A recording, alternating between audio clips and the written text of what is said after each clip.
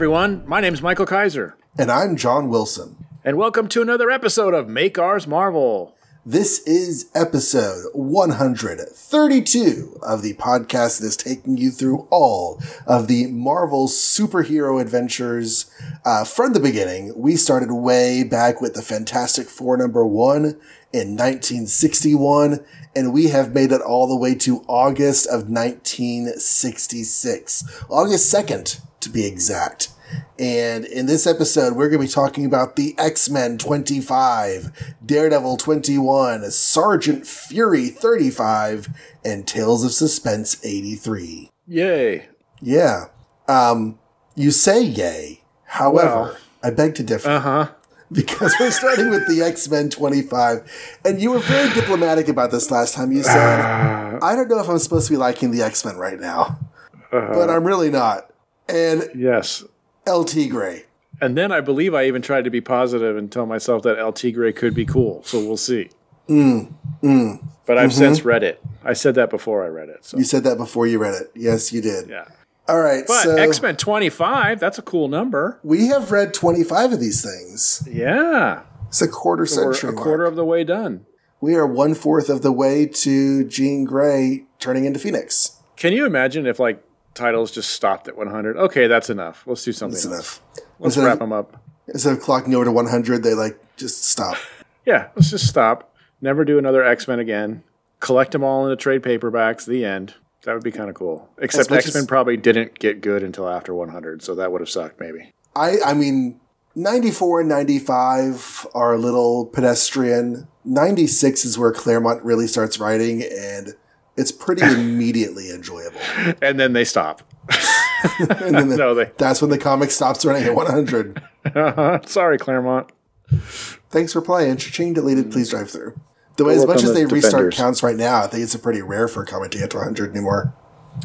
It's really sad. But, I just recently discovered, and I'm way behind because these are old now, but there's like these trade paperback epic collections that are actually collecting like these kind of early volume ones, but complete. So, and it's crazy because they release them and so the very first one that was put out was Iron Man Volume 10. And Volume 10 of Iron Man starts around 160-ish. Wow. And it has the first big Obadiah Stane story. So they're trying to cater to getting people to buy exciting stories and then go backwards. Right. So, but also what that means is that they have sat down and figured out what the volumes 1 through 9 would be. Sure. And they're just going with Volume 10 because it ties into that first movie. Well, I mean, if you're only collecting Volume 1, then you can figure that out, right? In theory, I guess. In theory. I don't know. I just think that's pretty cool that you can get all these classic Volume 1s in trade format, complete. Yeah, it's pretty cool. There is actually also a podcast out there that I guested on once called the, funnily enough, Epic Marvel Podcast. And they go through those epic collections and they interview creators. And oh, wow. I've been working my way through that first Iron Man collection so I can listen to their first episode. It's big, though, so it takes a while to get through it. You know what I'm sick of? And it's not like I've ever actually bought these, so I don't even know why I'm sick of it. But as a Superman fan, you're probably sick of it too. Like how many times they reprint Golden Age and start over? Like why? Like Chronicles or whatever was going strong for a little while. And then they changed it to Golden Age and then Golden Age Omnibus. And it's like, dude, you've printed these already. Keep going. Go until you have all the Superman stories printed. Because do you know that there are Superman and Batman stories that aren't in trades at this point? That's ridiculous. It's like there's so many stories out there that have never been reprinted once. It's craziness. So it's like, dude, stop stopping and starting over. We all have freaking Action Comics #1 reprinted. Let's keep going. Well, I think the Omnibus line, at least for Batman and Superman, the Omnibus line has made it quite a dent. I want to say that Batman Omnibus has reprinted everything from the 40s. Wow, that's cool at least. So at least it completes something. Yeah, they're going forward. And the thing is, here we are in 2020, and digital is such a thing. But even that, you notice if you shop, because I've done that. I've toyed with the idea, I'll just buy all Batman digitally, but then you go in order and it's like it stops when the trades stop. Right. So you can't get all of Batman Volume 1 in digital even because they've not bothered with it until there's a trade that collects it. At least not legitimately.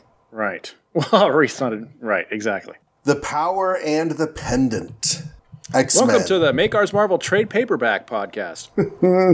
Well, when I heard about the Epic Marvel collections, an Epic Marvel podcast was actually something I thought about, for 5 seconds. Mm-hmm. And either I just wasn't going with it, or I saw the other ones already out there. But the idea behind that is that you are focusing on treasured runs of comics. Mm-hmm. Before you get to less treasured runs of comics. And sure, historically, it's all over the place, but that kind of adds to the fun, Yeah. Those original volume ones, those are so cool. I love index shows. Mm-hmm. But the drawback of an index show is that we may or may not ever even get out of Roy Thomas's Avengers. We may never get to Steve Englehart's Celestial Madonna saga. We may never get to the Kree Skrull War, which is Roy Thomas, but still. And we give El Tigre a good 20 minutes that he doesn't deserve. Well, we haven't even given him a minute yet, so let's see. But we will. X-Men, the most unusual fighting team of all time. That used to be the most unusual teenagers of all time, so they've changed that. Well, they graduated. The Power and the Pendant. In this corner, 4 of the mutant X-Men, who, bereft of the telekinetic abilities of Marvel Girl, must combat a mind-staggering menace. And in this corner, 3 of the most treacherous terrors ever to troop from Marvel's titanic imagination, featuring the mildly incomparable well, at least menace they agreed. Of El Tigre, who says this isn't the Marvel age of concise credits. Edited by Stan Lee, scripted by Roy Thomas, illustrated by Werner Roth, inked by Dick Ayers, lettered by Sam Rosen, imitated by Brand Echh, which is the first time they have mentioned Brand Echh in the credits. Did you double take and wonder why Professor X's neck is so crazy long on that first page? No. I did. That's an unfortunate tangent. That is, now I can't unsee it. Right? Now I'm like, where is this? What is he doing? This plastic bald guy. This is weird. Special academic aside to artwork aficionados, we of the Blush and Bullpen refer to the above type of illo as a symbolic splash, intended to underscore the deep socio-psychological significance of the suspenseful saga you're about to devour. Translation: after you read this incredible ish, please explain the page to us. So enjoy, Marvelite. The action starts on page 2. All right. Okay. Yeah. So they're driving to take Marvel Girl back to Metro College. They see a fire in an orphanage, and Scott Summers is like, "Oh no, an orphanage!" And they save all of the children from the fire. They put out the fire with a tree, and they go off and change back into their regular clothes behind a bush, which isn't immodest at all, while the firemen put out the fire. They continue driving once again in their regular clothing. They drop off Jean Grey at college. She's like, "Hey, Ted Roberts." He's like, "Hey, pretty lady." And Warren Worthington III and Scott Summers are both like, "Oh, I must love her, but I can't because she's at school." Meanwhile, 3 Mexican stereotypes.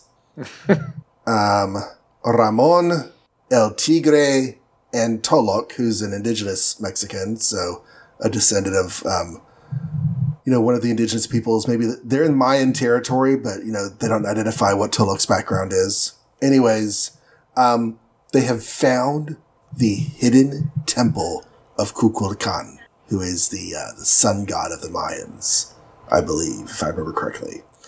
And they found in the temple the hidden treasure of Kukulkan. El Tigre opens up the hidden treasure vault, and there's gold and there's jewels. And Tolok says, "But the legend says there's a curse on this lost treasure." He says, "Curse? I don't believe in curses. But this cup has a glowing stone in it.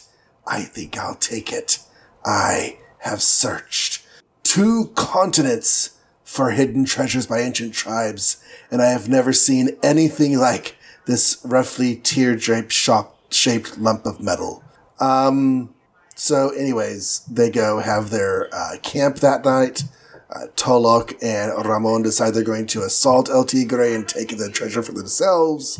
He stops them with the power of his mind because he has this stone. and he realizes that he now has power. And inside the temple, he finds there's paintings telling a story, the sacred pendant of Kukulkan, which has another half. And if he can find both halves, he shall enjoy power without limit if he can survive the dread curse.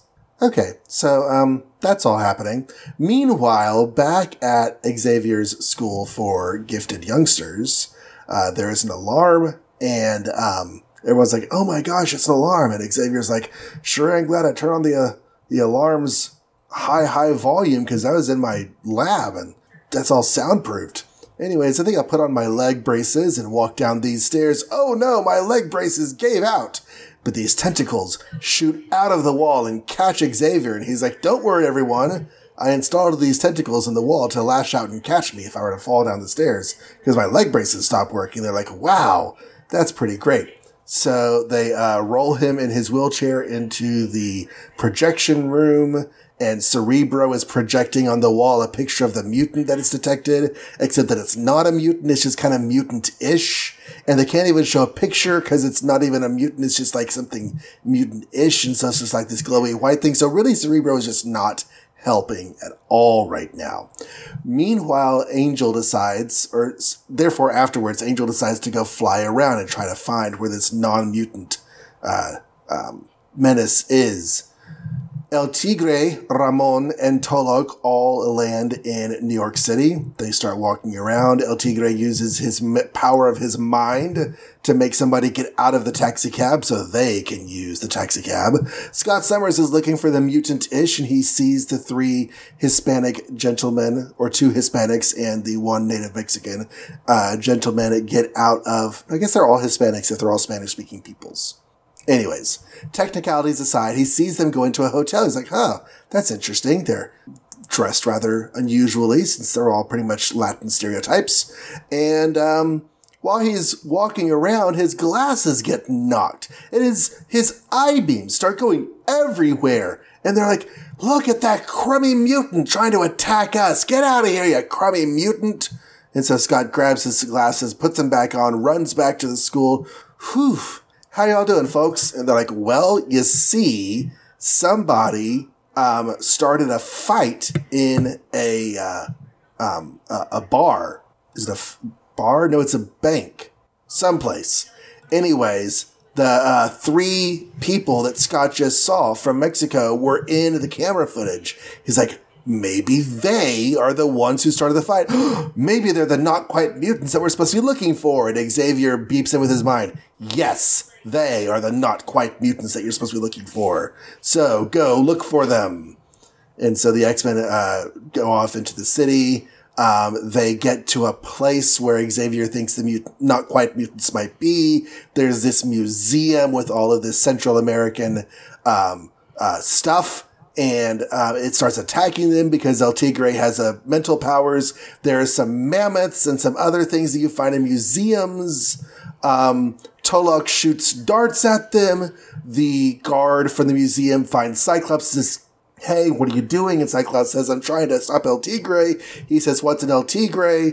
"Oh, wait, I'm under the control of El Tigre. You better stand there or I'll fire at you." And El Tigre sees the other half of his amulet in the glass case of the museum. He breaks the glass. He pulls out the amulet. He puts it with the other amulet. And there's a bright, shining light.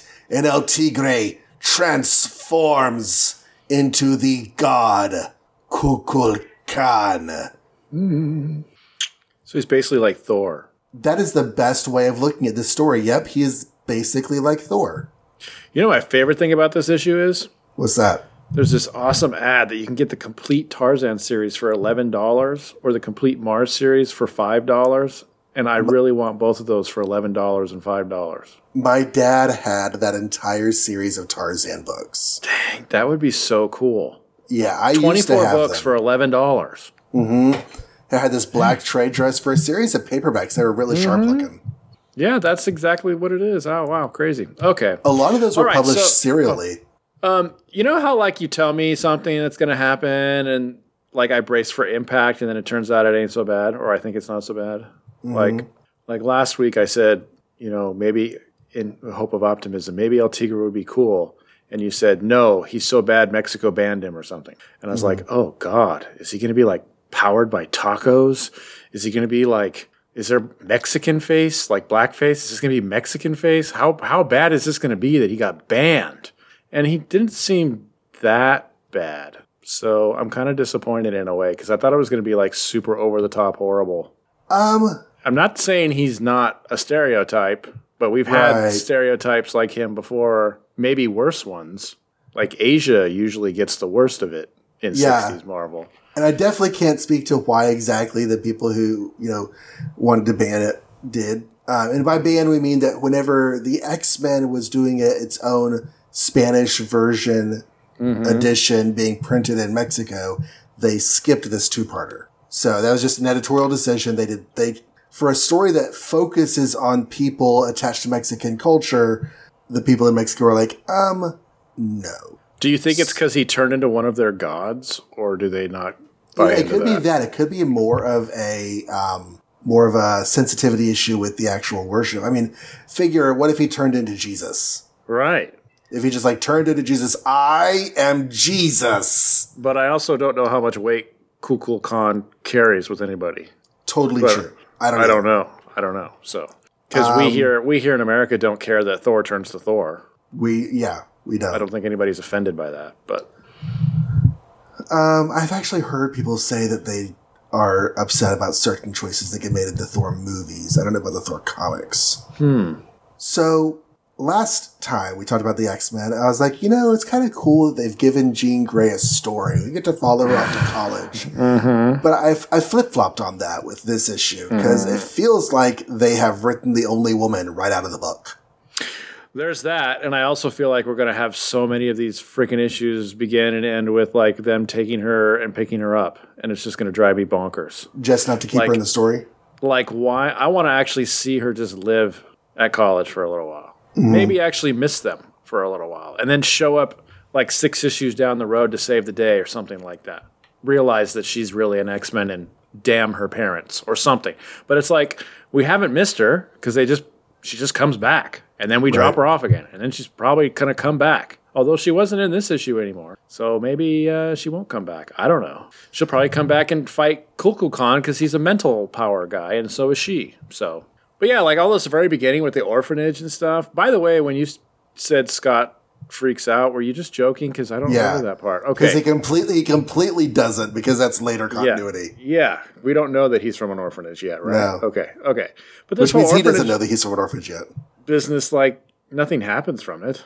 It's just, I feel like it was only there to reestablish that the X-Men are actually heroes. We've had so much stuff with mutants being feared and doing secret stuff that they get blamed for, that showing the X-Men actually being superheroes maybe was just something they wanted to show.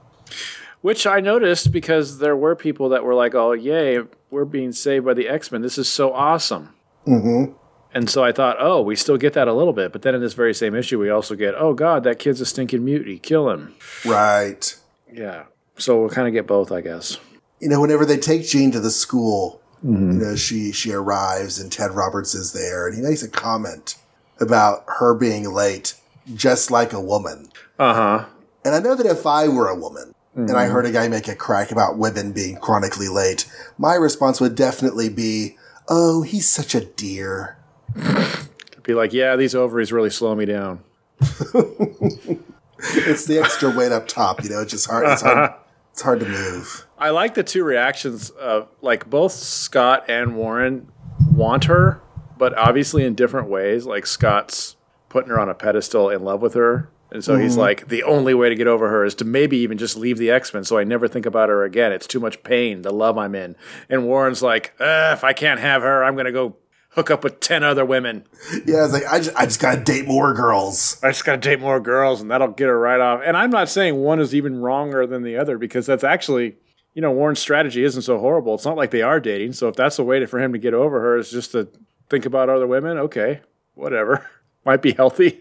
I wasn't sure if Kukul Khan was going to turn out to be real or not, so I looked him up, and sure enough, he's an actual Mayan deity. Yeah. Actually, sort of I get the feeling that Mayans and Aztecs have a bit of overlap, maybe kind of like the Greek and Romans do, but not exactly the same. Right. So Kukulkan in the Maya mythology is very closely related to Quetzalcoatl of the Aztec. So, and I know his name because he's one of their chief gods, and they thought that, I think they thought that one of the first Europeans to arrive was like his chosen person or an incarnation of him or something like that.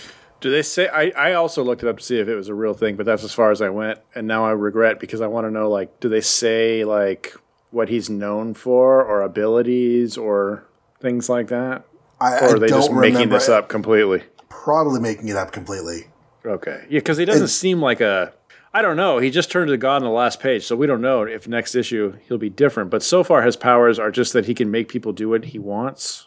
Mm-hmm. And he can block Professor X from attacking his brain. And I feel like, you know, deities or gods aren't probably known for telepathy. Probably not, but they probably are known for just like being able to do whatever they want. Yeah. We'll see. I did have a thought while you were saying that. What was it? I don't remember what. Oh, so the temple that like was hidden that they find, the temple of Kukulkan, and maybe there's more than one, but there is a very well-known temple of Kukulkan that was never hidden at any point. We've known about it ever since we started, you know, Europeans first arrived on the continent and started exploring into the continent. But the funny thing is that it looks just like the drawing there. So their hidden drawing of the Temple of Kukulkan is just like the one that we've always known about. So I don't know exactly what he found, but that's okay. This is the Marvel version, I guess. It's the Marvel version. That's why Thor's blonde. Let's assume that this guy is actually a mutant, which we haven't had in, 25 issues, 23 issues, whatever. Seems like forever. And let's assume he's not even a bad guy. Like, so how is Cerebro working? Are mutants so rare, or people with powers apparently so rare, that any power pops up? Or do they have to be in proximity, like at least in New York? Like, is it going to detect if there's a new mutant in, like, Alaska? Or I don't know. And on top of that, what if they are like not bad guys or guys that are going through New York looking to use their power? What if they are just meandering around because they have a job here or they just want to see the sights and live a normal life? Like, are the X-Men supposed to swarm around looking for them and like confront them? And what exactly is the goal? You know? Well, it does mention that it's coming into proximity. It's approaching Manhattan. It's currently miles away. Okay. So I feel like it's turning on because they're getting close. Okay. However, it's a mutant detector that detects stuff that's not mutants. Right. So I feel like they should adjust it. So it's like every time Spider-Man swings by too close, it beeps. Right. Or... And again, I'm actually what is the school policy here? Are they going to recruit any mutant who comes by New York? New York's huge. And go make like a connection. Hey, you should come be in our party. Yeah, like how do they even know they want that? This is also the first time Cerebro has come with visual aids. Mm-hmm. Remember whenever there was like the list of nameplates with light bulbs beside them? Mm-hmm. And the light bulbs would light up if it detected them? Yeah. And that doesn't make any sense either because it's like, okay, but those guys are always in New York. That's where they live. Yeah. Now it's just a projector. Mm-hmm. So either way, it's not really tied to Xavier and his uniqueness yet. Like anybody can use this thing. It just is on. I feel like there should be an issue. Like, first of all, this is way too advanced for the 60s, but wouldn't it be cool if like we just knew their goal was to like hand out cards just to say, hey, we understand life is tough as a mutant. If you ever need help, here's a number you can call, and like that's it. Have you accepted Xavier as your Lord and Savior? Yeah, not that far. And I don't want them to have to recruit every single mutant they come across because that's kind of creepy and weird. And why? Wait. Yeah. Have you accepted him as your Lord and Savior? Yeah. Sorry. So I don't know. I just like, what is their purpose? Because it seems like they're firing on all cylinders to find this guy, and they don't even know who it is or what his purpose is or anything. Right. If he's good, if he's bad. If he wants to endanger his life every day for a mutant cause or not. Right, or if he's just trying to get a sandwich. It's like, dude, I can project a spot on the wall. I'm really not prepped for Magneto combat. Have I mentioned this? My daughter's a mutant. Is she? Yeah, she's one tooth short in her lower jaw. Oh, is that a thing? Because I didn't have 2 out of 4 wisdom teeth. Does that make me a mutant? Well, she's not. It's her regular set. Oh. And she's not she doesn't have a gap where it should be. They're just all there together and she's one short. Huh. So for whatever reason, her body decided not to fill in I don't know what the actual numbers was, 16, and she has 15, but they're all lined up they look normal. There's just one short. But I don't know how that works. Once El Tigre gets involved in New York, I check out of this comic so hard. Well, they report on the news that there's a bar fight, and these three guys didn't fight at all. Like, how is that even newsworthy? But okay. And that's how Cyclops is like, oh, if the three guys not fighting, they must be the mutants who caused the fight. Yeah, that's a really weird... a really weird newscast and a really weird stretch. It's basically Scott being racist, I think. Xavier tried to reach out to them, and El Tigre, some unseen being, is attempting to probe my mind. I can feel it. Mm-hmm. I must erect a mental defense. Yes. And I don't know. I missed that day in school where they taught about erecting mental defenses. Unless his new power is being able to be mental, but I don't know. Yeah, you would think Professor X would be better at it than him. Right. Like, have way more practice. Know? Right. And by the way, why can't, instead of being all snoopy, why doesn't Xavier go like, hey, I just wanted to give you my 800 number. Hope you're having a good day. Don't invite him back for tea because you learned that lesson with the Blob. Right. But still. Like, if you need anything, my kids are around and they can meet you at a coffee house and talk about your dilemma or whatever. Share a macchiato. Or, put a mind thing in him that wipes his brain or makes him lay down until they find him or I don't know, any number of things that Professor X can do instead of just snoop on him for 30 minutes. Do you feel like Xavier always goes around, telling himself not to just wipe people's brains? He must. I think at some point someone's going to retcon and say, he uses that as a last resort because he doesn't like to manipulate people's minds.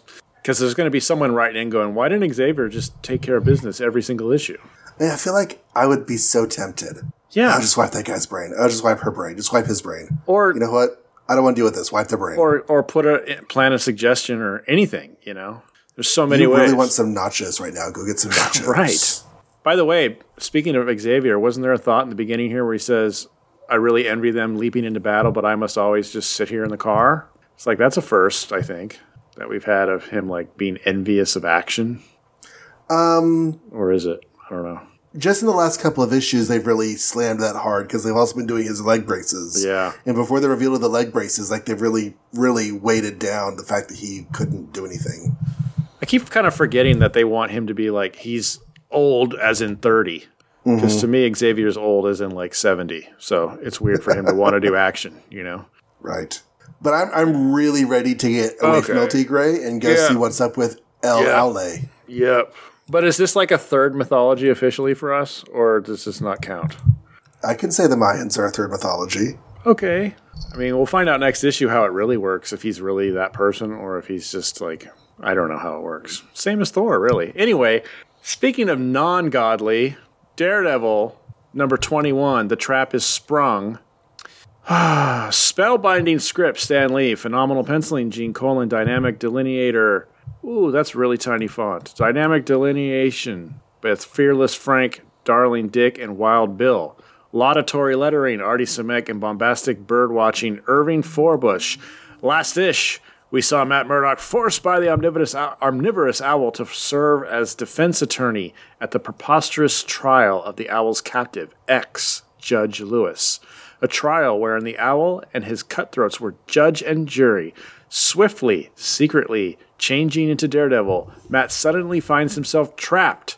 And now, literature lover, you're on your own. And trapped is once again, just like the last time, some sort of bird cage hanging from the ceiling. The owl presses a button, and the bottom of the cage opens. And Daredevil falls into a bottomless pit and dies. But no, he doesn't, because he's Daredevil. So he grabs the edge of the cage as he's about to fall in. But the owl factors that in, and he flips another switch, and gas comes out of the cage, and it's oh no, it's heat. He makes the cage hot, and even though he has gloves on, Daredevil's I can't hold on much longer. So he lets go, and he falls into a bottomless pit. But no, he doesn't, because he's Daredevil, and he pulls out his billy club that, he still has because they forgot about. And he hooks onto the cage, and he swings to the ledge to safety, and he starts mopping up all the villainous jury, fake jury, and the owl. And the owl freaks out and says, let's get the hell out of here. And he runs away. And he's like, whatever you do, Daredevil, don't follow me down this tunnel. Wink, wink. And Daredevil's like, well, I could just take the judge and leave, but no, I'm going to follow him down this tunnel. And as he's doing that, the castle they're on starts falling apart. And at first, Daredevil's like, oh, it's all this fighting we're doing. Maybe it's just shaking up the old, walls and stuff. But then he quickly comes to realize that the owl built all this on an active volcano. And it's starting to explode and rumble and stuff. But that doesn't stop him. He keeps going down that tunnel.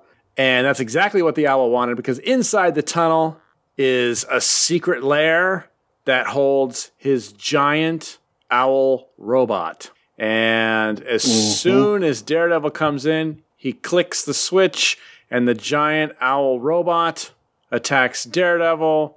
There's some back and forth. Daredevil barely surviving because the thing's really fast and it's made of metal and it doesn't feel pain and stuff. But then Daredevil suddenly realizes, well, actually, the owl is the Wizard of Oz over here, and he's controlling it. So let me just throw my billy club at him. So he does, and that knocks the owl off the controls, and that also breaks the controls and makes them go, and that causes a big explosion, and the owl is now kind of like just doing its own thing, and it swoops by both of them, and the robotic owl swoops by both of them, and the human owl and Daredevil jump on board, and they get into an aerial fight, to which the owl thinks he's going to win because he can actually fly, but Daredevil gets the upper hand because he knows martial arts and how to kick and stuff, and he tricks the owl into jumping right over him and falling off the gigantic robot owl. But again, the owl can fly, so he gets away.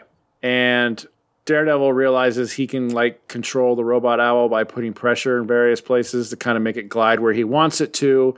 He swoops by and grabs the judge just as the whole place is exploding, and there's a big giant splash page of the volcano erupting, and Daredevil and the judge on a golden robot owl flying away happily ever after. The end. You gotta watch out for your giant robotic owl ships, because some of those have been used for intimate activities, and you don't know how clean they are. Man, if this wasn't drawn by Gene Colan, that is the only thing that made me happy about this, pretty much. He really elevates what is probably pretty horrible. This is a pretty kooky story. You're right. Yes. It's the owl. The owl is rare. I don't know.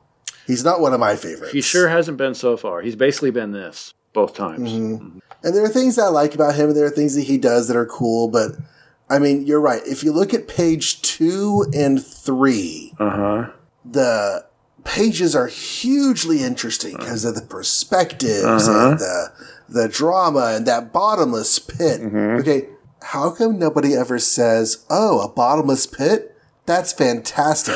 I'll never hit the bottom, so I'll never die. Well, I always wonder, is it actually bottomless, or how does that work? It must, have a bottom at some point. My dad said to me once that a truly bottomless pit would be a pit that goes all the way through the center of the earth and comes out the other side. Right. Because you would accelerate so much going to the core of the earth, and you would lose that acceleration as you approach the outer edge of the planet, and you would get just to the edge and then fall back in. Right. And it'd have to be like a big hole through the planet Earth, basically. Right. Yeah. And even then, there's got to be molten lava in there somewhere, or too much heat or something. I don't know. Or just really big fish swimming around in water. Didn't you see Star Wars? It's just like every time I see a bottomless pit, it's like, dude, the Fantastic Four need to get on this. What is this? Where did this come from? Right. I'm going to assume it's not bottomless, and he would just splat at some point. So it's a good thing he saved himself, probably. But Probably. But does make you wonder. Yeah, why owl? Why the judge thing went nowhere, and why owl? Why did you make this big giant owl-shaped headquarters on an active volcano? Seems odd. Odd choice. I think, didn't they say they didn't know it was active? It shouldn't have been active? I guess, but geez, do a little scouting or something. I don't know. I was mystified by the whole my forbidden chamber shtick. Mm-hmm. Because it's not forbidden to anyone. No. And why? Daredevil just went right into the trap. You wanted him to go there, so you weren't forbidding it to Daredevil. Everyone knows it's got your owl ship in it. Your henchmen know that. Mm-hmm. So why is it is it just, that's what you want to call it? It's my forbidden chamber. That's just where I go. So here it is. Like the Owl initially, that first half issue of the Owl where he was like basically the kingpin and feared and all that was really cool. Mm-hmm. And then he turned into a James Bond villain. And it's like, okay, so fine, he's a James Bond villain. In this, he's very much a James Bond villain. He has his own giant volcanic lair. He's wahahaing all the time, and like he treats his henchmen horribly and kills them and stuff. But it's like, but he's not trying to take over the world either. He just wants to do this weird Joker court thing because someone miffed him once.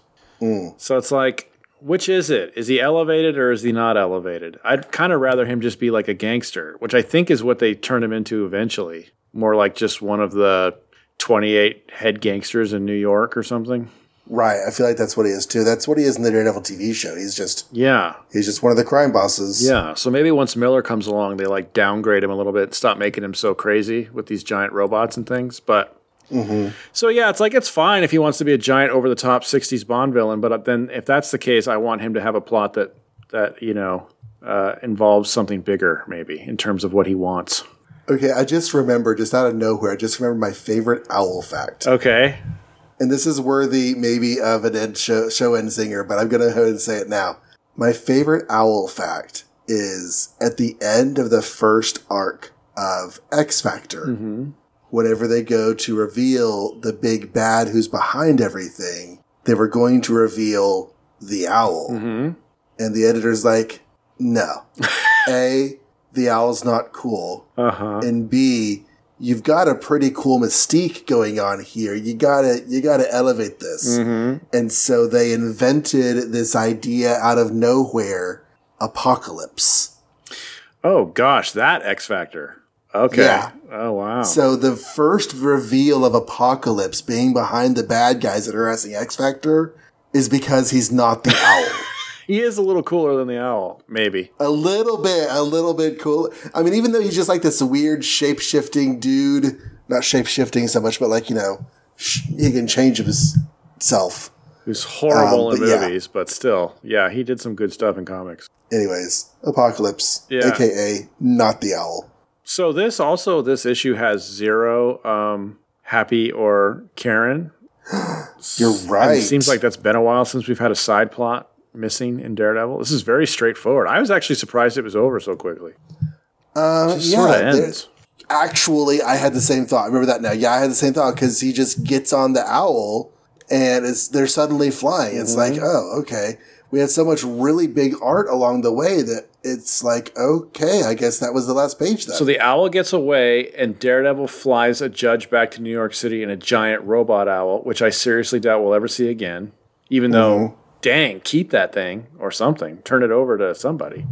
And also, I mean, not for nothing, the blind man is navigating them back to land. That's right. He can just smell the sewer, I guess. I don't know. I guess. Yeah, it was okay. I don't know why it needed to be 2 parts. Honestly, I thought the fake trial thing was kind of interesting, and I just I'm not upset, but it's like kind of sad they just abandoned that immediately.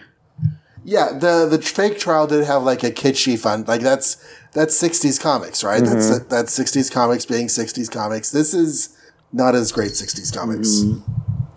It would have been cooler to see Matt. It would have been cooler to see Matt like struggle to follow the rules that are not fair to keep that guy alive or whatever. To try to figure out a defense for him, yeah. But turns out the entire thing, he said the last issue, the entire fake thing was just a trap for Daredevil. That's all it was. Yeah. Sure. Okay. How was Daredevil going to get there and be trapped? Nobody freaking knows. Nobody knows. Sergeant Fury 35. Yay. And with this, we leave behind August 2nd and start into August 9th. So we've had this multi-part story. Don't start no continued stories, kids. 2 issues ago, the mission ended with Fury having to leave behind all the other Howlers in Greece while he got a member of royalty to safety because he was going to band together all the different Greek rebellion cells to like fight the Nazis. And so Fury left, and last issue he was all bellyaching about how he couldn't get back to Greece and save his friends. We had some trips back in time to see how all of this started. And then Fury found out that the higher-ups, the G2 intelligence people, had figured out that his missing squad was en route to Berlin to be executed. And now Fury and McGivney are leading a team to go save the Howlers. Yeah. McGivney is taking his chief lieutenant Kitchens or something. Kittens, I forget his name. I don't know. And Fury is given as his right-hand man, Erich Koenig, who is a character we have met before. He was a German Nazi officer. Whenever Fury went and finagled his way into a Nazi dinner, he was there working for one of the officers. He pretty much rebelled during that issue and got Fury out of Germany and came back to the States with Fury. And he's been in the United States ever since then, just off the page. I don't know, brushing up on his English and becoming a better British person. Mm-hmm. Anyways, so here we are. Berlin Breakout, edited by Stan Lee, scripted by Roy Thomas, drawn by Dick Ayers, inked by John Tartaglione, lettered by Sam Rosen, and picketed by Baron Strucker. Oh, good. That's a callback. That's a good one. Baron Strucker's not even in this comic anymore. That's why he's picketing.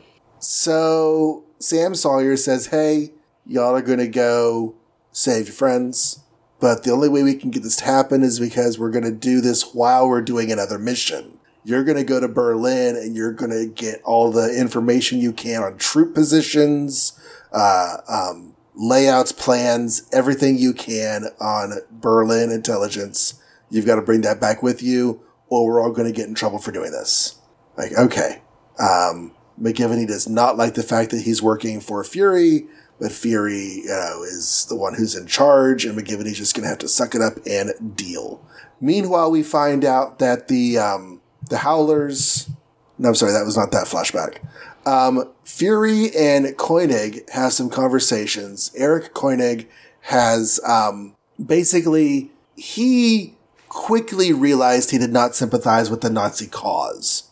He had been disenchanted with his service in the military for a while and was basically looking for a way out, and everything that happened with Fury many issues ago was that way out, and now he's just looking for a chance to prove he can be trusted. He's loyal to Germany, but he's loyal to the Germany that was, and he wants to get Hitler and the Nazi regime out of his country. So that's where he's coming from. And he is going to go with McGivney and McGivney Jr. and Fury to go this mission. Okay, so all that's happening. Fury and McGivney get into a fist fight right there in front of Sam Sawyer, but Sawyer doesn't care. They get into a plane, and Koenig is flying the plane, but he's not super confident in his flying ability. He's only been, checked out on a few models of aircraft, not this one. We check in with the Howlers, and Dino, all the Howlers in the back of a prison truck. And Dino is sitting out towards the front, listening in on the conversation between the Nazi soldiers to find out exactly what the plans are. They're being driven because Hitler wants to kill them personally. He had them rounded up in Greece, and he's having them brought to Berlin so that he can pull the trigger at the firing squad. Which is kind of weird because the whole point of a firing squad is that no one knows who actually killed the people. You just have a whole, but whatever. The Nazi Air Force realizes that Fury's plane is not really a Nazi plane, so they start fighting and shooting at it. Koenig is able to keep them aloft long enough to bail out in parachutes. They land and find Koenig's sister's house. And she is very grateful to Sergeant Fury for helping her brother get out of his situation. And now they can work in the underground to help bring back the Germany they love. Meanwhile, Hitler is talking to Goebbels, and he wants to be there to shoot the commandos. And he's pretty certain that Fury is going to show up too. But they are going to televise the firing squad as a propaganda victory. So Fury and Koenig are walking through Germany pretending to be Germans, and they get themselves hooked up with this whole thing. So Fury is actually behind one of the cameras filming all of this. The other commandos are lined up. Hitler comes out, takes the gun to shoot them, and then sees Fury behind the camera. He says, "Look, it's commandos! Kill Nick Fury!" And, of course, things don't exactly go that well. The commandos are able to fight their way out. They're in some sort of opera house, I guess was the location they were filming this from. And in their efforts to get out of the opera house, the way they're positioned, they need to distract the Nazi guns. And so Dino Manelli gets it in his idea. Okay, if I can leap from this place where we're standing through the air onto that balcony over there, I can draw their fire and help everyone else get away, and then maybe I can rejoin them. And they're like, no. If the jump doesn't kill you, the Nazis will just take you down. And Manelli's like, it doesn't matter. I've got to do this. And he jumps, and he does succeed in drawing the Nazi fire. He draws so much Nazi fire, he's mortally wounded. And whenever the other Howlers are able to grab him, they don't want to leave him behind because Fury said, I'm bringing back all of the Howlers or I'm not coming back. And so he throws Manelli over his shoulder and they get away, and Hitler cries into his Cheerios because he lost the chance to kill the commandos. Why didn't I just kill them in Greece? Koenig's sister nurses Manelli, gets him stabilized, and they hightail it back to the British hospital. Manelli is brought back conscious. He's going to heal, but he's not going to be able to rejoin the war. The doctor says he'll live, but no war is going to last long enough for him to get back in. So they're going to send him back to the States, and he's going to spend his time with the war in the hospital healing up. So the Howlers are down one man, but just kidding, because they have just been recruited Erich Koenig into their ranks. Yeah. So, was Dino in the annual? Yes. Alrighty. So he recovers at some point, I guess. I guess he does. And Eric could possibly die. Finally, we have a character that could possibly die. A character that could possibly die. You are correct. So our first annual was like the Korean War. Uh-huh. And all of our Howlers were there, except for, of course, Virginia. Right. And that's when we found out that no one can die. Right. They made a big mistake there. Our second annual was D-Day, and we felt like it could just slot in right where we are. Uh-huh. It doesn't really need any special treatment, but the timelines place it way down the road, possibly after Koenig leaves the series. Because he's in the series for a while. I stopped reading ahead of the show, but I'm a good 6 or 9 months whenever I stopped ahead of the show, and he was still in the book. Well, and he does become a modern character at some point also, so he doesn't die. I know he doesn't die, but if you're reading this in 1960s, you don't know if he dies or not. Oh, I honestly did not know he does. Oh, so he becomes a modern character? He does die eventually, spoilers, but yeah. Everyone dies eventually. Even the Watcher dies eventually. He dies like when S.H.I.E.L.D. gets disbanded in Marvel, like he picks up and creates his own S.H.I.E.L.D. sort of thing, I guess. Okay. So he's like a loyal dude till the end, but I guess he had an end. Is there anything about him like having clones or something? Why? So he's an MCU character, and he's played by Patton Oswalt. Right.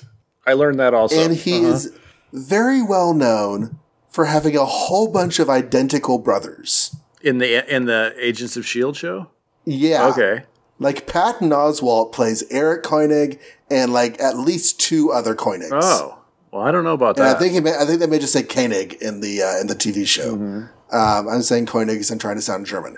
But yeah, so he's there and he's in S.H.I.E.L.D. and he's totally S.H.I.E.L.D. guy. But yeah, I just don't know if the clone thing was just like a joke they came up with when they were sitting around one day. I don't know. I don't know if that's a thing with him. He does get the serum like Nick Fury, so he doesn't age. Just like Dum Dum. I kind of feel like he's Triplicate Girl. I feel like they really retcon him in this in a way. Like, you can get away with what they're doing here, but they made him a little more handsome than I remember. And originally the story was, I really hate this guy who's bossing me around. He's a big jerk. So I'm going to help Nick Fury instead. And now it's more like, I'm being a patriot. I don't know. Okay. It's just slightly askew. You could argue that both things were going through his brain, but I didn't pick up like this idea that he was wanting to restore Germany to its former glory in that original appearance. It was more like, this guy that is my boss is stepping on my neck all the time, and now he wants me to shoot Fury, and I just feel like betraying him because he's a jerk. Maybe it was a gradual shift of thought. Maybe because he was in the military, he was working for the Nazis, and so I mean, you could say that his time in America has helped him, think even more so why he turned on them. It'd be in England, but yes. I'm sorry, England, yeah. Since he's been with the Allies, which apparently has been some time. But yeah, initially I was reading this going, who is this guy again? Oh yeah, that guy. I remember that So whenever guy. we reread that story, or whenever I reread it, when I read it for this show, I knew about this. Okay. And so when I was reading it for then, I guess maybe it was colored because I expected him to be coming over to our side eventually. So I guess I was reading it through those eyes. But I agree, they probably did not have that planned at that time. That was something that they followed up on. Well, and he certainly didn't look like, a German Captain America. Well, Captain America looks like a German Captain America. I don't know what that means, but he just looks more handsome and heroic now because he's a howler. He fills out the Aryan ideal much the way that Hitler doesn't. Yes.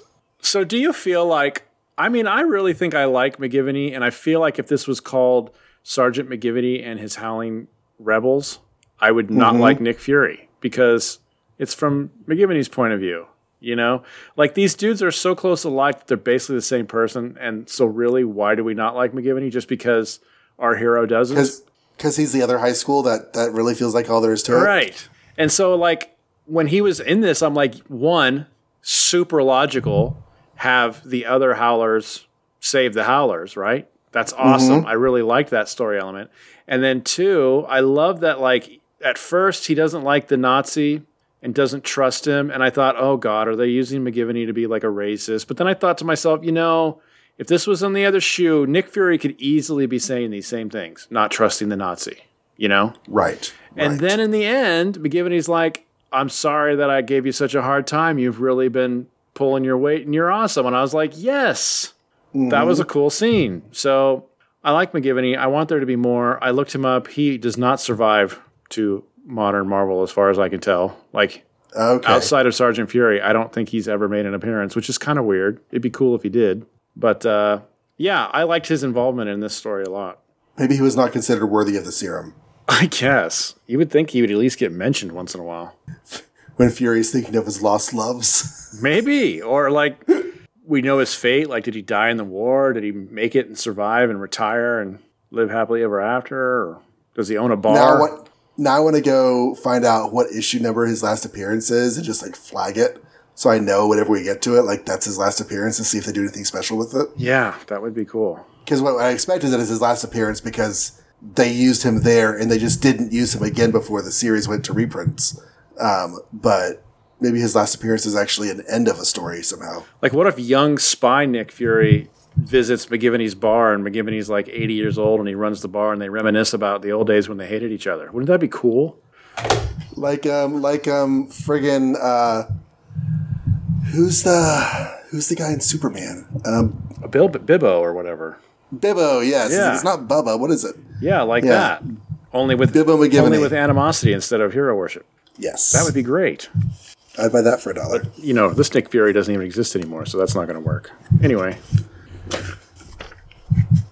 Shall we go on to Tales of Suspense? Oh, gosh. Sure. That's my job, isn't it? Okay. It is. Yeah, 2 jobs. Yay, Captain America. But first, Iron Man in victory. So guess what, kids? Someone is victorious in this story.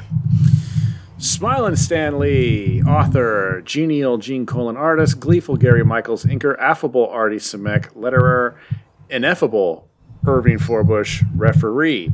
During his epic battle with the giant Titanium Man, the Golden Avenger is called upon to surrender when the girl he loves, that's Pepper, is caught in his foe's deadly high-voltage electric ray.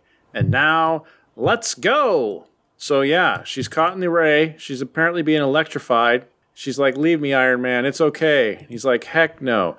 and he throws that cable that he used to get himself out of the electrical ray at Titanium Man and shouts, "Pepper, duck!" So she ducks, and it hits Titanium Man, and she's free, and he's like, "Now get out of here because I care about you a lot." And she thinks to herself, "Oh, he cares about me a lot? That sounds like he cares about me a lot." And then they get into a big fight. There's lots of punching. Iron Man's really mad now, actually. He's punching hard and angry, and it doesn't really work because Titanium Man's still made out of titanium. He tries to bust out a diamond cutting drill thing from his chest, and he smacks it on Titanium Man, but that doesn't work. The Titanium Man grabs him, and he's like, "Yeah, but that was my plan the whole time. Thanks." And he uses his rocket boosters to shoo him out of there, and that causes Titanium Man to be disoriented, and then he flies around behind Titanium Man and starts finding the access point in his helmet and pulling it apart. And Titanium Man's like, get off me, but he can't get him off because he's on his back. But he finally does. He finally shoos Iron Man off, but then it turns out Iron Man's fine with that because he succeeded in overloading Titanium Man's system. So Titanium Man's like, "Oh, I feel weird, I feel wobbly." And he's standing there, and Iron Man gives him one final bwang punch. And it's so powerful, or I'm not sure if the punch is powerful or it caused an explosion from the tankering or whatever, but somehow there's a thunderous sonic boom that fills the air, and it makes everybody go, that there's all these spectators watching, just like last issue. And they cover their ears and they scream, and Happy's like, I can remember. And Pepper's like, "Oh, cool. I forgot that you don't remember anything." "Yes, I can remember." And then so Titanium Man loses. Senator Byrd comes out and does the reverse J. Jonah Jameson and thinks Iron Man's the greatest. Dang that horrible Tony Stark, but I love you, Iron Man. Iron Man, quote unquote, flies away. Oh, Titanium Man flies away while they're all congratulating Iron Man. And he's rendezvousing with a secret Russian sub. But they're like, "Ooh, you lost twice now? We're not going to pick you up." And so Titanium Man is left in the water to drown, basically, as the submarine, I don't know, what is it? Floats away, swims away, drives away? I don't know. Dives away, probably. And yeah, we're left with Tony Stark showing up, and Pepper actually showing real concern for his well-being all of a sudden again and hugging him. And Senator Byrd's like, "Finally, you're coming to the Washington." And secretly Happy is thinking, "I remember who you really are, Mr. Stark Iron Man." Dun dun dun. Watch Marvel Superheroes on TV. Yeah. We've been getting those ads, by the way. I keep forgetting to mention that, but it's kind of cool. Yeah, the Marvel Superheroes TV show is definitely being advertised in these comics. So if you forgot that Happy forgot everything, well, they eventually remember here. We did not forget, but we sure wondered. Yeah, we sure wondered if they had forgotten. Yeah, and I guess they decided not to. So cool drama. So parallelism, he lost his memory at a Titanium Man fight. Oh. He gets his memory back at a Titanium Man fight. Cool. We have been on this one little arc, this one little journey from Titanium Man to Titanium Man. So basically we could skip the middle and still be exactly dramatically where we already were. The only thing that's different is that Happy knows who Iron Man is. Also, Tony and Pepper. This feels a little out of nowhere to me. It very much does. Last we checked in, Pepper did not like Tony anymore. No, and she and Happy were, growing together. She liked Iron Man. She was starting to fall in love with Iron Man because she realized he was doing all the work. Yeah. And even I don't think they actually know what's going on anymore because it's been so long and drawn out. Yeah, it's this and Submariner both feel like it just keeps going back to where we started again and again and again. So it's like, can we get to the freaking Senate now? Can we move forward? Can we get to some sort of motion here? Ugh. I am excited about Happy remembering who Iron Man is, though. That is kind of fun. Yeah. And hopefully it doesn't go with amnesia or something else against it. Hopefully he actually remembers now. I'm surprised if this does last forever. If this is it. I'm kind of surprised it happened this early. I am too. Side effect of reading that Iron Man Epic Collection is that the elements of how this whole thing exits the book. I am now familiar with some of those plot developments. Okay. So it's a little bit more than I've ever had before when reading this particular story. But yeah. Like, it seems like, okay, I don't know, maybe they'll undo it again, but it seems like Happy now knows. It seems like everybody knows that Bruce Banner's the Hulk, and they're not backing off on that. And so far, they haven't undone Jane knowing that what's-his-face is Thor. Not that they've been together since, but she still knows. So I'm just, and I don't think either one of those is going anywhere. Hulk's identity is out forever. That is amazing to me that it was that quick. But I don't know if the stuff with Happy, if the little bits I do know happen and Happy knows he's Iron Man the entire time, or if not. Maybe Pepper finds out. We'll see. But otherwise, I mean, I don't know. I like the fight. It was fun, but it's just a giant big fight. It is just a giant big fight. There's not a whole lot going on there. Yeah. Poor Titanium Man. Like, I feel like if I were the Russians, I'd still want to take him home because he's got this $1 billion suit that we could maybe tinker on or something. I just looked at my notes because I was trying to figure out what I was going to say about this. I realized that I read page 2 and I thought, oh, wait, is she going to have a crush on Iron Man now? But then I realized I kind of can't be bothered. I want to care, but I'm a little tired of the dancing love quadrangle. She already did. Yeah. She saved him from the Black Knight. She was super in love with him at that point. The president shows up in this comic, and it has been a minute since we saw the actual U.S. president in these comics. Where was the... Oh, yeah, right there. That's right, yeah. I think we've seen Johnson before once, but Kennedy is the last one I really remember seeing. It's like every time Iron Man and Titanium Man fight, there's this whole thing about the world watching. America versus Russia, I guess.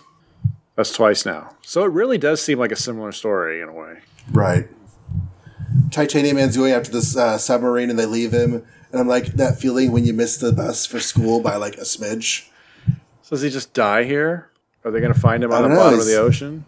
Floating away. Does he float or is he going to sink? Depends on how intact his suit is and how waterproof it is. Because, I mean, he could have enough buoyancy inside that suit. He could fly back. Yeah, you'd think Iron Man would go after him. That was a little like, okay, see you later. But maybe he didn't know which way he went or something. It says his cry is carried away by the unheeding winds. We don't know about him. Mm-hmm. And my note here is that I'm honestly a little bit disappointed in Pepper for going back to Tony. That seems like a big backpedal. I was so worried about you. I couldn't imagine where you were. Now, she could have just legit been worried, but she has been so mad at him lately that this just seems weird. And on top of being mad at Tony, she has been honestly involved with Happy. Yeah, true. We didn't really see any of their conversations during this whole amnesic thing, but they haven't really had much of a presence. So I'm hoping that means it comes back now that he's got this drama going on. That's true. I remember noting that last time we were in Iron Man that like they haven't really had a presence in the book for a while. All right. Enter Tumblr. Oh, the Tumblr. Captain America tumbles. It's Mighty Tumblr. Enter ... the Tumblr! Exclamation point. Oh wait. What? Wait. This is what Gwen Stacy was talking about. What? Peter Parker hasn't given her a tumble. Oh, is this Gwen Stacy? I don't know, but I'm sure it ties in somehow. Tell us what happens. We'll see if it's I think she's in this, yeah. Okay, so a Stan Lee, Jack Kirby, Pandemonium-packed production delineated by Richard Ayers, otherwise known as Dick, lettered by Samuel Rosen, or How Formal Can You Be? I believe there's a caption on the next page, so let me read that. If you were judicious enough to have missed our preceding ish, shame on you. The Tumblr's victim is actually the last criminal creation of AIM, a strange being known as the Adaptoid. So yeah, this story really kicks off with sort of a, whoa, did I miss an issue feel, kind of. Because the opening splash page is the Tumblr just legit crashing through Avengers Mansion, attacking fake Captain America.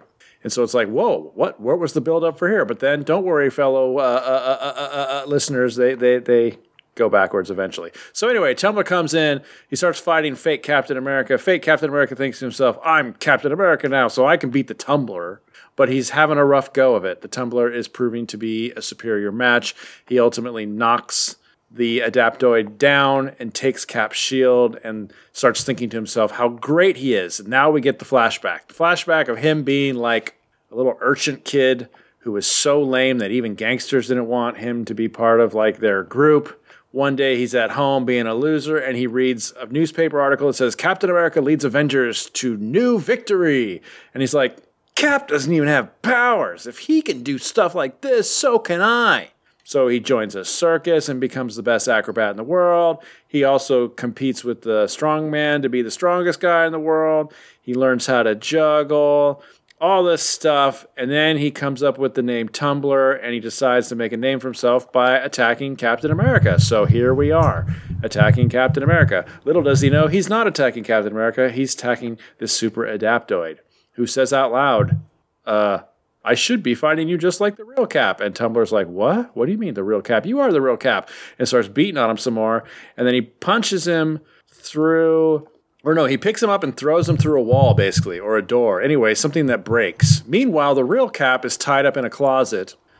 And, you know, living legend of World War II that he is, he breaks out of those bonds fairly easily because that's not the first time someone's tied him up.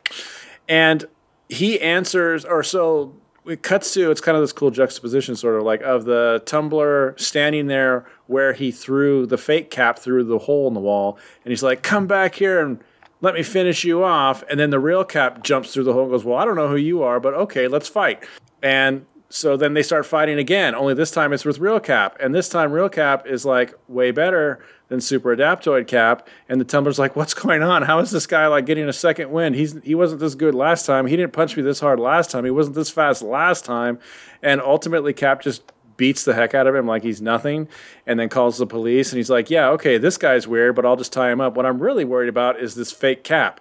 So he finds Jarvis and the two of them bring fake Cap to the like examination science Ant-Man Iron Man room, and they keep him tied up and they leave him, and while they're gone, Cap turns back into the super adaptoid, which is just basically like this mannequin looking guy, and he thinks to himself, I've gained more knowledge, I've gained more skill, I am also a robot, so I have all the patience in the world and I can just sit here and wait and plot and plan. The plan that will not fail to destroy Captain America. Next issue, the plan. The plan. The plan, boss. The plan. The plan. So yeah, Captain America is not in this very much. It's like mostly a fake out.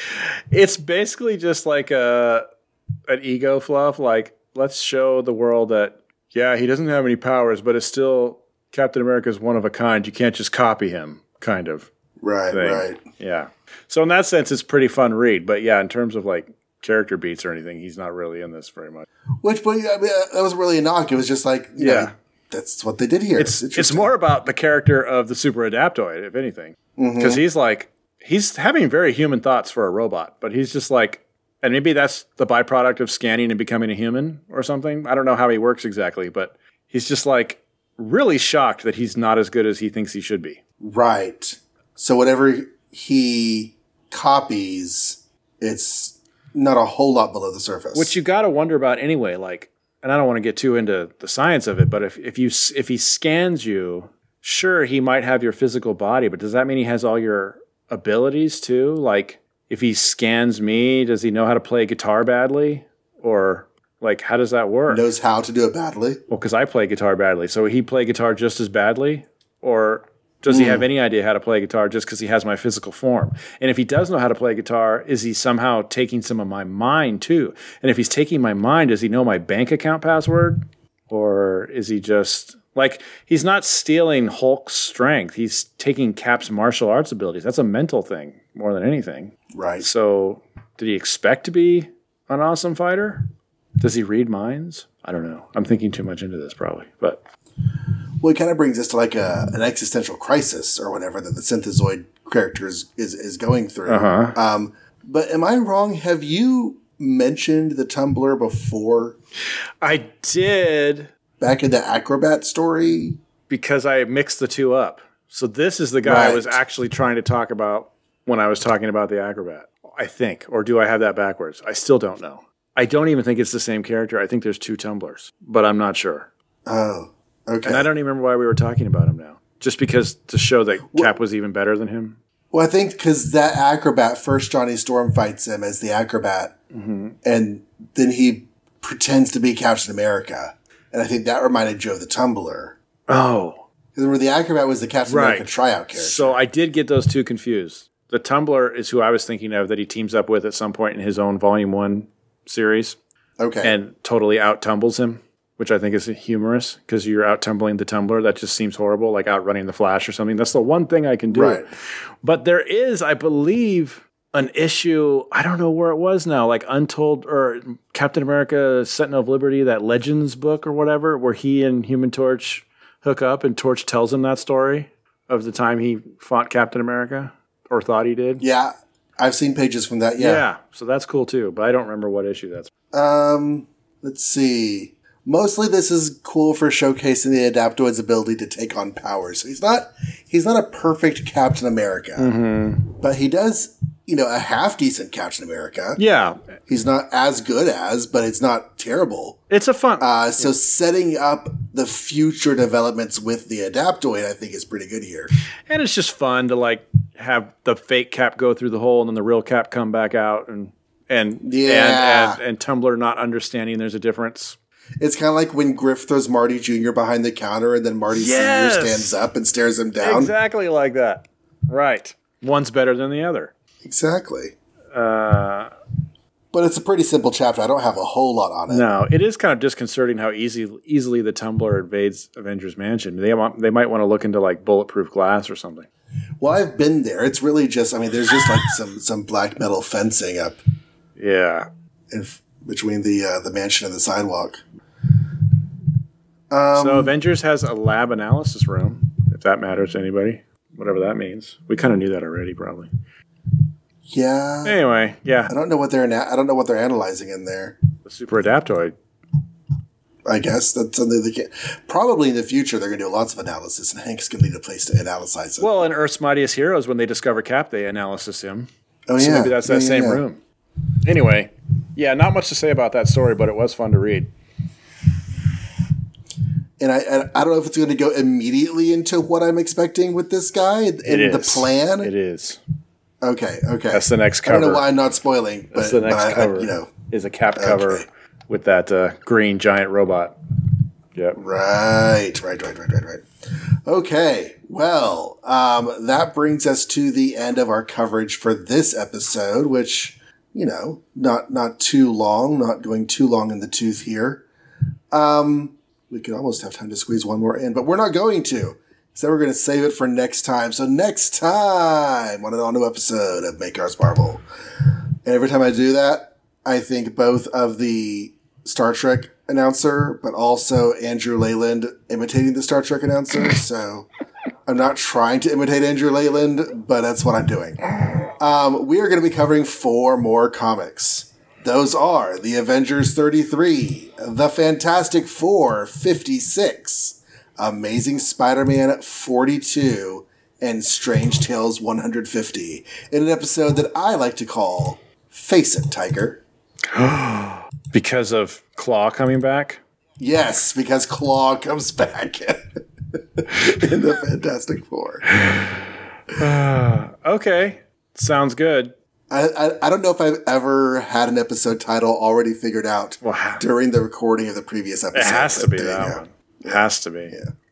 Wow. All right, where can they find us? They can find us at makeoursmarvel.com.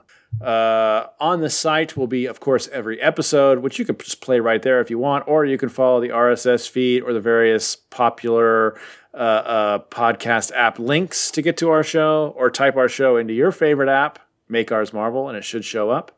There's also a handy contact form you could use to write us a letter with thoughts on what we've said, or corrections, hopefully, or additions or subtractions.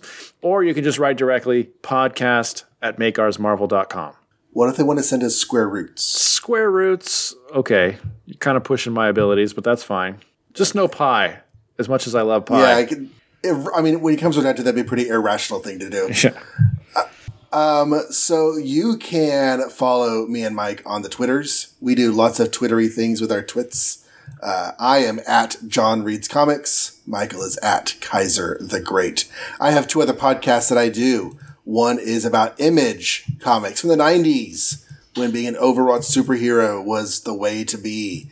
And that is All the Pouches, an Image Comics podcast, which has been getting like a whole bunch of likes on Facebook lately. So that's pretty cool. Hopefully people are listening to the show. Mm-hmm. Then also every Thursday, in fact, there was a new episode just yesterday. Every Thursday at TFUK Podcast is a new episode of my Transformers show called Return to Cybertron, a Transformers UK podcast, where I'm going through all of the Marvel comics about the Transformers, including those stories originated in the UK and the cartoons that came out alongside them in the 1980s. So go check that out if giant super robot life forms are your bag. And, you know, who doesn't love that? If you don't love that, I don't think I want to know you that well.